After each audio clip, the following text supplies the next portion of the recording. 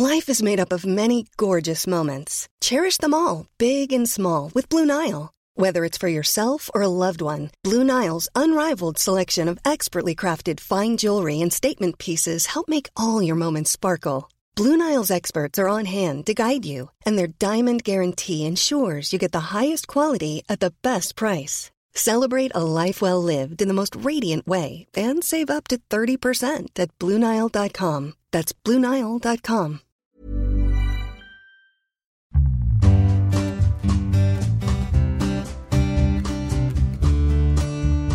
We always talk about asset allocation being the central decision that an investor makes. Several pieces of research, academic research, industry research, have actually concluded that asset allocation is the primary determinant of a return experience over time. So that means that an investor's mix of stocks, bonds, and cash is ultimately what will determine the return experience, as opposed to what stocks you pick, what bonds you pick, and what cash instruments you pick. Hi, and welcome to Stocks for Beginners. Joining me today is Daniel Reyes, who is Head of Investments and Head of Investment Strategy Group Asia Pacific at Vanguard. Vanguard's a pioneer in what is known as ETFs, and Daniel is here to explain a little more. Hi, Daniel. A pleasure to meet you. Hi, Phil. Pleasure to meet you as well, and thank you for having me. Now, I just wanted to find out a little bit about where you come from and how you got into finance. I believe you were born in El Paso, Texas, and I was talking to another guest in another podcast, and he went to university in Texas, and he was talking about how Texas feels very good about itself, and and especially with its waffles. Lots of Texas-shaped waffles, I believe. Yes, there are many things that Texans turn into Texas-shaped, Phil. You can see Texas coasters, you can see Texas mugs. Texans tend to be really proud of being from Texas, as am I. I think nowadays one of the things that Texans pride themselves the most on is their Texas-style, American-style barbecue. Yes, which I'm a big fan of as well too. So I really, really, really enjoy that part about being a Texan. Okay, so tell us about growing up and getting into finance. I believe your father gave you a bit of a push along in that department. Yeah, my father was kind of introduced me into the concept of investing into finance. I always knew that it was, looking at stocks and following stocks was always something that he was interested in. It was just kind of like broad, basic market awareness. But to be honest, as a kid and as a teenager, I didn't fully understand the concepts behind investing and how to do it effectively. Fortunately, my path with finance and investments started when I was in university formally. There, I was able to take some, basic courses in finance, investing, understand statistics. And it was there that I really kind of honed my thoughts around investing and trading and just really started to get more in depth on that topic. What sort of things were you reading and to help you learn about stocks and the stock market? Yeah, as a teenager, right, one of the things that I did do is, fortunately, my father had a family subscription to the Wall Street Journal. And it was interesting reading just from the purposes of understanding the news. And I would read the economic stuff, but didn't quite understand what I was reading.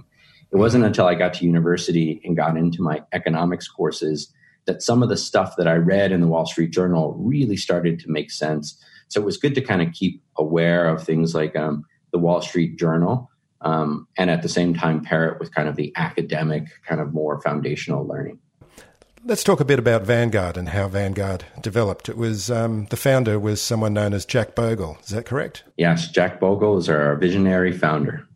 So tell us about how he came up with his pioneering investment style, and a commitment to lowering costs, I believe, was a big part of it. That's right. Jack's story with investing and economics, I think, goes back to his university days at Princeton. That's where he actually studied economics and investments. As a matter of fact, Jack actually wrote his thesis. His thesis was entitled "The Economic Role of the Investment Company." And two of the things that came out of his thesis is he became attuned to the idea that if a fund claims to be consistently superior or better than market averages, is that it was likely an exaggeration. And then his second kind of insight that he had in his thesis was that the cost of funds management mattered. And that at the time that he was writing his thesis, his view was that the cost of running funds and managing funds was too high. I think it's the combination of these two ideas that we see alive and well in Vanguard today. Jack obviously was a really, really prominent figure at Vanguard and has been a prominent figure in the industry. And he always talked to employees at Vanguard. We call the employees crew members because of our nautical theme. But he always talked to employees and crew members about giving investors a fair shake. That was what he was really passionate about. And I think it's fair to say that the idea for founding Vanguard would have been influenced by his early observations in university about the fund industry. What was the process that took him from the theoretical side to actually creating the company and implementing that vision? Yeah, so implementing that vision actually happened around 1975. That's when Vanguard began its operations. And that happened after Jack, in his own words, had a separation from Wellington Management. He likes to refer to it as he was fired with enthusiasm. And I think it really gave him an opportunity, once he was no longer at Wellington Management, to take a step back and thinking about founding a firm that would embody the principles and the observations that he had, as a young student of the industry. He coupled his emphasis, in founding Vanguard, he coupled his emphasis on costs and challenges with outperforming the market with a mutual structure that Vanguard has today. It's a firm that's owned by its investors. So many people aren't aware that when you invest in Vanguard Fund, you're actually an owner of the management company. And so for us as crew members, that means that there's clear alignment in whom we serve and really allows us to focus on the client's best interests. When he was going through this process, he was 44 years old, I believe, with 6 children to feed and unemployed. It was quite a step. Yeah, that would be a leap. That would be absolutely a leap for anyone in that situation. But you've got to admire the passion and foresight for him. When he started Vanguard, and when they had the first index fund available to retail investors. And many people referred to that as Bogle's folly. I think it actually had an underwhelming degree of investment right from the get-go. But Jack has always been he always was a man of his convictions.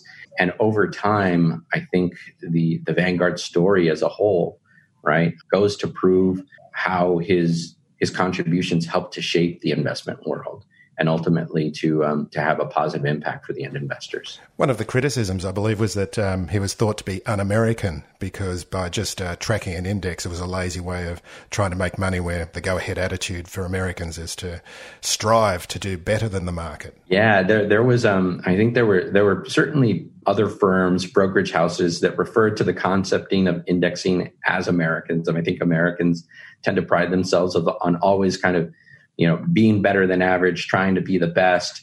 And the concept of indexing and capturing, the market average didn't seem to resonate with many investors at the time.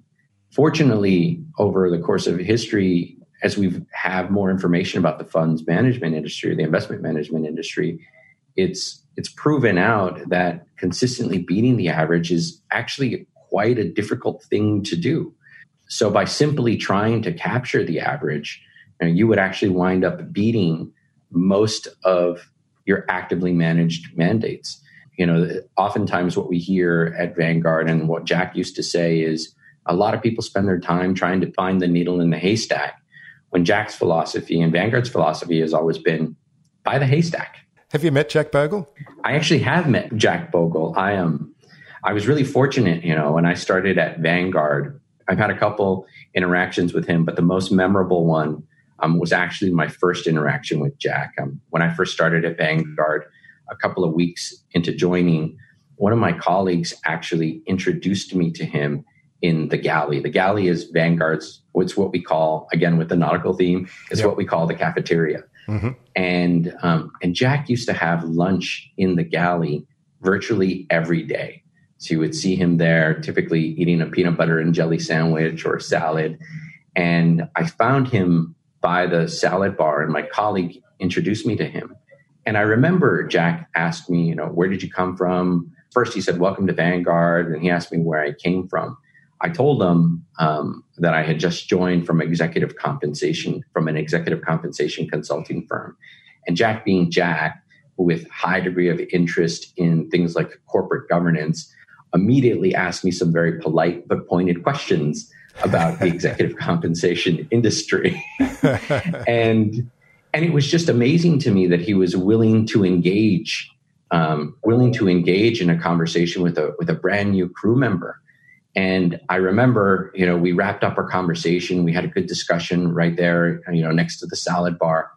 And, so I went back to my desk, Phil, and I immediately thought, like, how many times am I going to get to interact with someone like Jack? At the time, I was 24 years old, right? And so I shot him an email and said, I've always been interested in the concepts of corporate governance. Is there anything that you can do? What do you think about topic X?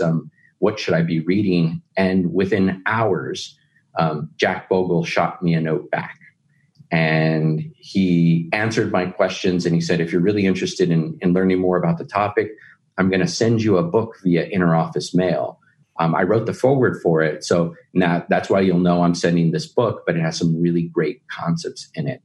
And I just remember being, a 24-year-old freshly joining the company, to have someone like Jack be willing to take the time out to have a conversation with me, to engage in a kind of a dialogue, just really made an impression on me about him as a person and about Vanguard as a company.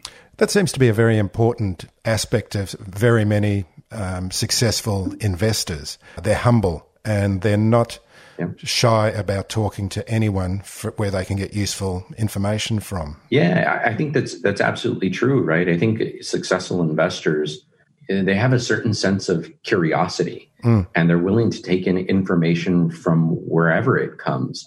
Jack always struck me as a person who had that.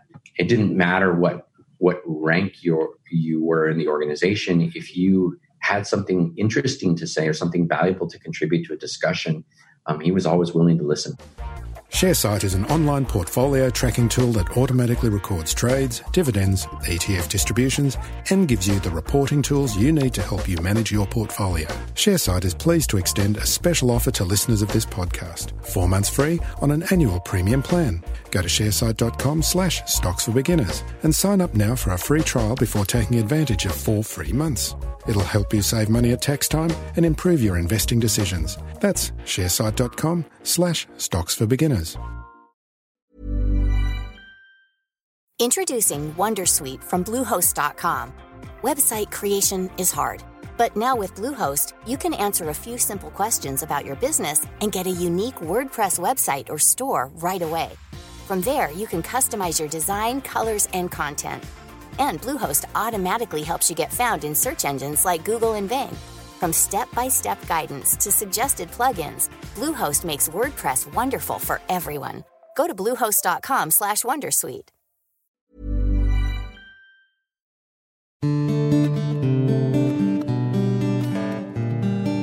Let's get on to ETFs. Can you give us a quick beginner's explanation of what an ETF is and how does it work? Sure. So I'll start with what it actually stands for. The concept of ETFs stands for Exchange Traded Fund.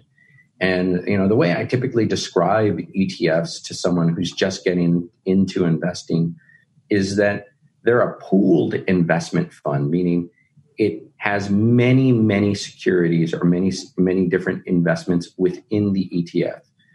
And it's similar to a fund, but unlike a fund, it's intended to trade like a stock. So that means that you can buy and sell the fund throughout the course of the day on an exchange. Because mutual funds traditionally or generally are very difficult to buy and sell only at particular times of the day. Is that correct? Exactly. So what's referred to as an open-ended fund is a fund that it is priced at the end of the trading day. Mm-hmm. And say, for instance, you submit an order for a fund in the morning, the price that you're going to get for that open-ended fund is actually whatever the net asset value is of the fund at the end of that day. With an ETF, if you submit an order for that ETF, you get whatever the prevailing market price is at that point in time on the exchange. ETFs are different, I think, through a couple of different ways, right? The first and the primary one that most people are aware of is the ability to transact throughout the day. And then when you think about ETFs typically have a different set of considerations. So for instance, as an ETF, right, if you're trading it like a stock, an individual investor should be aware that there could be brokerage commissions associated with trading that. Now, more and more organizations, particularly in the United States, are actually moving away from that and making ETF trading free, but that is a possible expense. So whether you've got your brokerage account at Vanguard or any other firm, right, that's just something to be aware of. The other kind of difference when you think about an ETF and when it comes to buying an ETF is, if you're buying a fund, you get the price, you get the net asset value, the price at the end of the day. And an ETF has something that's called a bid and an ask spread, right? So if you're the buyer of an ETF, the price that you pay is actually the ask. It's the price that the seller is asking for that ETF. And if you're the seller of an ETF, you get the bid price. That means that that's the price that the buyer of the ETF is willing to bid. So there's a little bit of a different terminology that investors in ETFs need to be aware of. And the narrowness of the difference between that bid and that ask, it's what investors refer to as the bid-ask spread, is a way that we think about whether or not there's sufficient liquidity for that ETF. It's one of the ways. Can we explore indexes? An ETF will track an index. How does that work? What's in an index? Sure. It depends on the index itself. Let's start with the very simplest kind of index, the S&P 500, for example, and how that... Right. So in ETF, the underlying strategy is oftentimes, it doesn't have to be, but it's oftentimes designed to track an index. So an ETF that's designed to track the ETF, the S&P 500 index, will hold a basket of securities that represents and tries to mimic the return as closely as it possibly can of the underlying index. So the underlying index, for instance, the S&P 500, the Standard & Poor's decides what actually goes into that index. They've got index criteria, and it's the fund manager's job to try and create a portfolio that replicates that as closely as they possibly can. So that's what's known as a passive ETF. Is that the case? Yes, that's exactly right. It's passively trying to track the index. Is that the reason why the management costs are so low? Yes, that's a big part of why a management costs for ETFs can be so low. So when you think about that relative to an active strategy has to have an active strategy, even if it's in an ETF wrapper or in a fund wrapper, has to have all the resources for individuals, humans, to identify securities to pick that are going to outperform the market. That's a resource-intensive process. And ETF, by comparison, is less resource-intensive, right? It still takes skill in order to execute an ETF well, but the amount of resources necessary to do that aren't as great as in an active strategy. So Vanguard does have active and passive ETFs, is that correct? Yes. Yeah. We do. On the active side in the United States, we call them active, but there are particular products. So for instance, there are active ETFs that are designed to provide exposure to certain investment factors. So there's factors such as value factor, momentum factor, a liquidity factor. Those are all concepts that as an individual dives more deeply into investing are great things to consider. But for someone just starting out, I wouldn't necessarily say that's the right starting point for the investment process. No, there's so many flavors of ETFs. Exactly. But exactly. The passive is something that we would recommend as being a good starting point for getting into the investing journey. That's right. And the other thing to note about ETFs in general is that they can represent a broad basket of securities across different asset classes. So for instance, you have stock ETFs, you have bond ETFs. Some ETFs provide exposure to a basket of currencies. So there are a variety of different flavors that investors can think about. if they want to use an ETF to gain exposure to different asset classes. Just can we go back to asset allocation and different assets?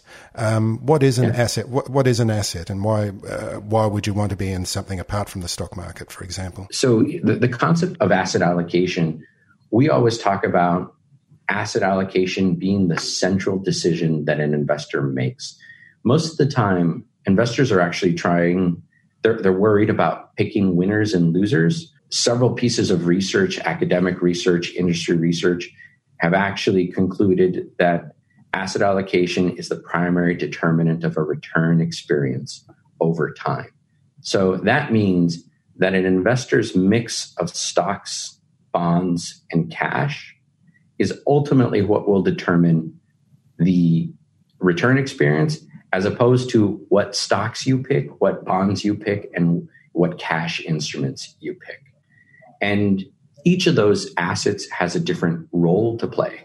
So, for instance, if an investor has a particular goal that they want to purchase a house, or they're saving for the down payment on a house in the next year or 2 years, investing that money in equity ETFs is likely to be much more risky, because you're signing up to capture kind of the equity, what's referred to as the equity risk premium. And that inherently comes with some market volatility relative to taking that money and investing that, for instance, in short-term bonds or investing that in cash. So you think about each of the different asset classes and the role that it plays in your portfolio. Most of the time, when you think about bonds in a portfolio, we talk about bonds being there to serve as ballast to the volatility that can come with equities. So, for instance, if someone were fully invested, 100% of their portfolio was in stocks, they're likely to have a more volatile experience than if they had a portfolio that was 70% in stocks and 30% in bonds. So just to summarize there, a different asset class is going to provide an exposure for your investments that will hopefully balance out between different times in the market, when markets are up or down, for example. That's absolutely right, Phil. That's absolutely right. Yeah, I'll just say at this point that sometimes I am going to come when someone starts saying some jargon, I just sort of jump in and say, "Can you explain what that means?" If I get into jargon, just let me know. No. It's been very clear. Yeah.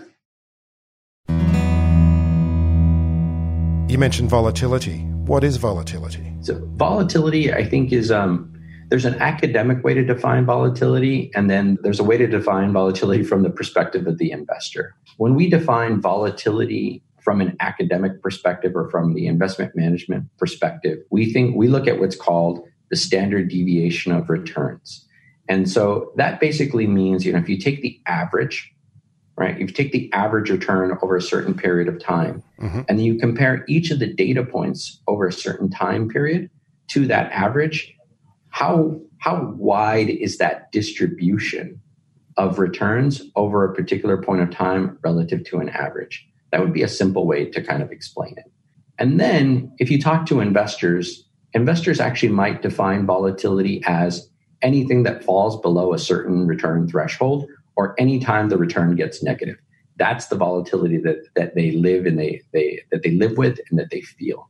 So it can be defined in both senses, but from a practitioner standpoint, we tend to refer to it as the former in the academic sense. So let's talk about all the different flavors of ETFs. What are some of we've talked about asset allocation and different asset classes. If I could throw that over to you, the different kinds of flavors and themes that are available. Yeah, the primary one and the way that they're different, right, is we already talked about the asset class exposure, but within ETFs as well too, you can have different versions. So for instance, if you're just thinking about the stock market ETFs, you can have ETFs, for instance, that are broad market, like one that's designed to track the S&P 500 market, S&P 500 index.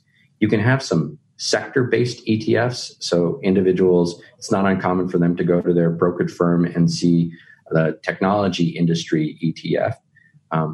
ETFs in international exposures. So sometimes you'll see a broad, for instance, total all world ex-US. So it means it provides you exposure to the rest of the globe, excluding the United States.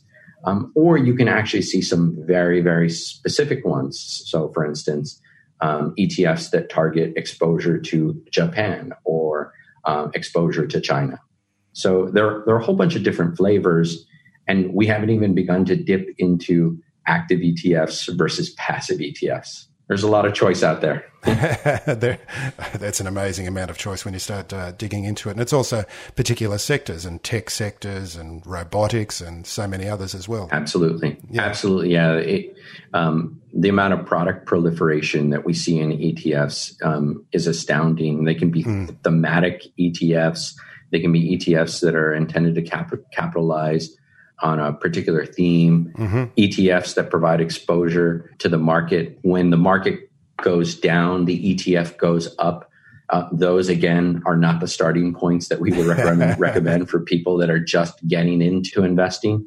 But investors do have a lot of choice. What started out as Bogle's Folly is now, on some measures, a couple of ETFs are the most actively traded instruments on the market. It's come a long way, hasn't it? It absolutely has. Yeah, it absolutely has. And I think it's important to think about and to understand kind of the forces associated with why ETFs, I think, have become so prevalent. I think a lot of people might argue that ETFs have become so prevalent because it's unbelievably difficult for active managers to outperform over the long term. And that may be partially true. But at Vanguard, we actually think, and I know, Jack was a big disciple of this theory, is that ETFs in part have become so prominent because they tend to be lower cost.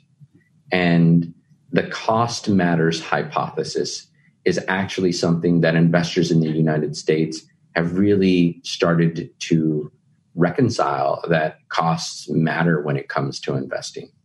Jack's notion of kind of like the cost matters hypothesis is effectively an analog to what academics refer to as the efficient market hypothesis.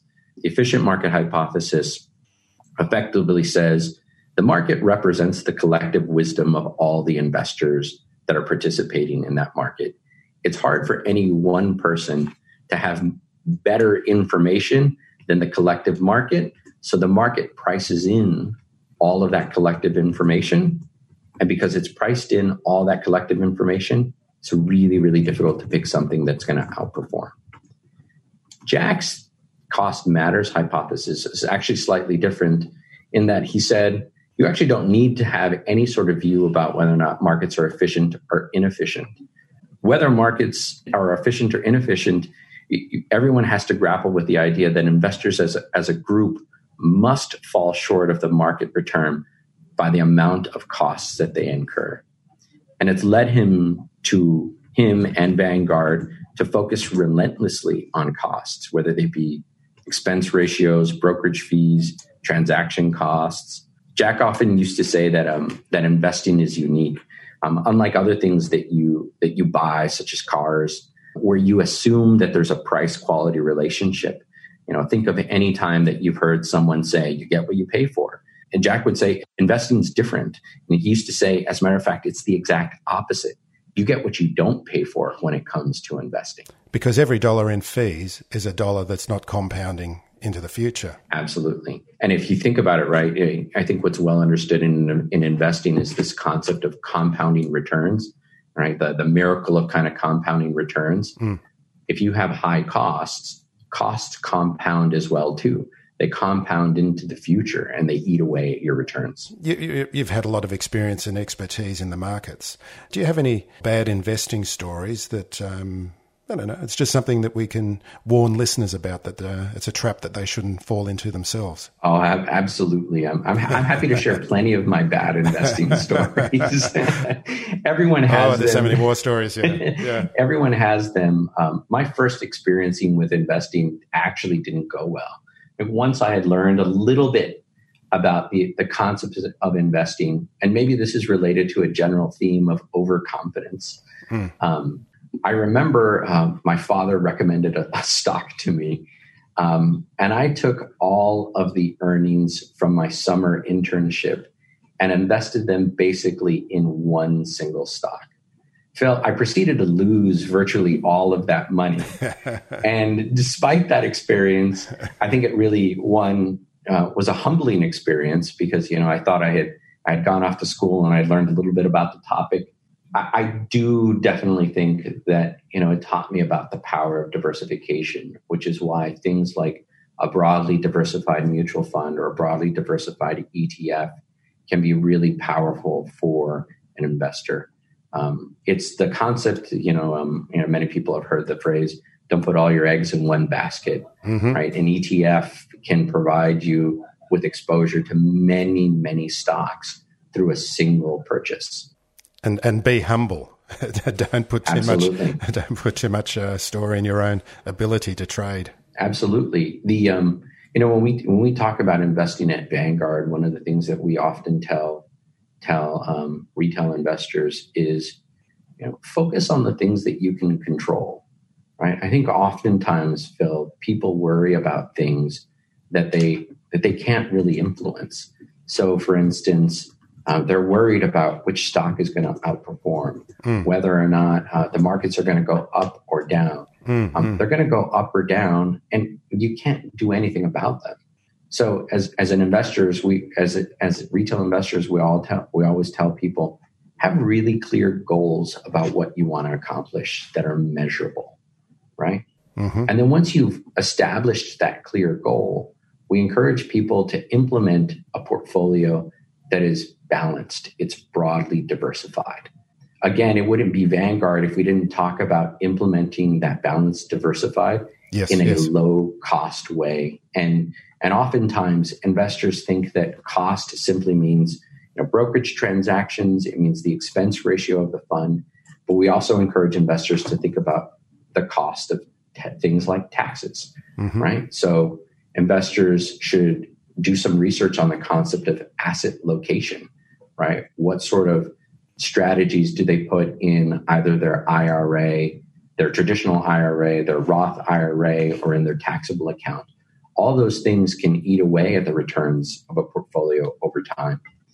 And then, Phil, the last thing that we tell investors is to focus on this concept of being disciplined, right? As markets go up and down, it's very, very easy for an investor to think about abandoning his or her plan, right? Say, for instance, an investor who was going into the GFC, right? And you're in February of 2009 or March of 2009, and you've been through a pretty bad return experience.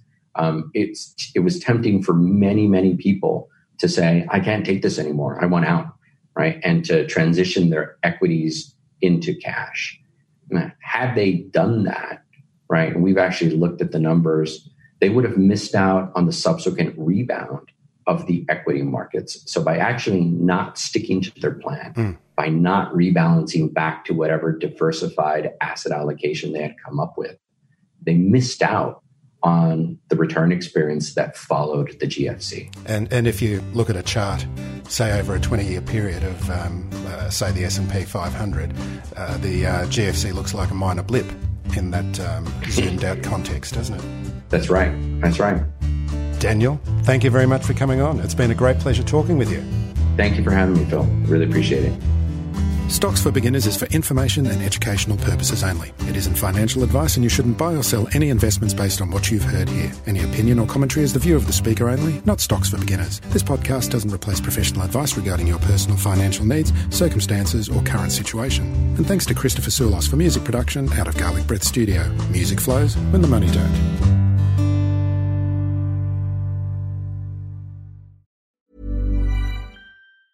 Tired of ads barging into your favorite news podcasts? Good news. Ad-free listening is available on Amazon Music for all the music plus top podcasts included with your Prime membership. Stay up to date on everything newsworthy by downloading the Amazon Music app for free or go to amazon.com/news ad free. That's amazon.com/news ad free to catch up on the latest episodes without the ads.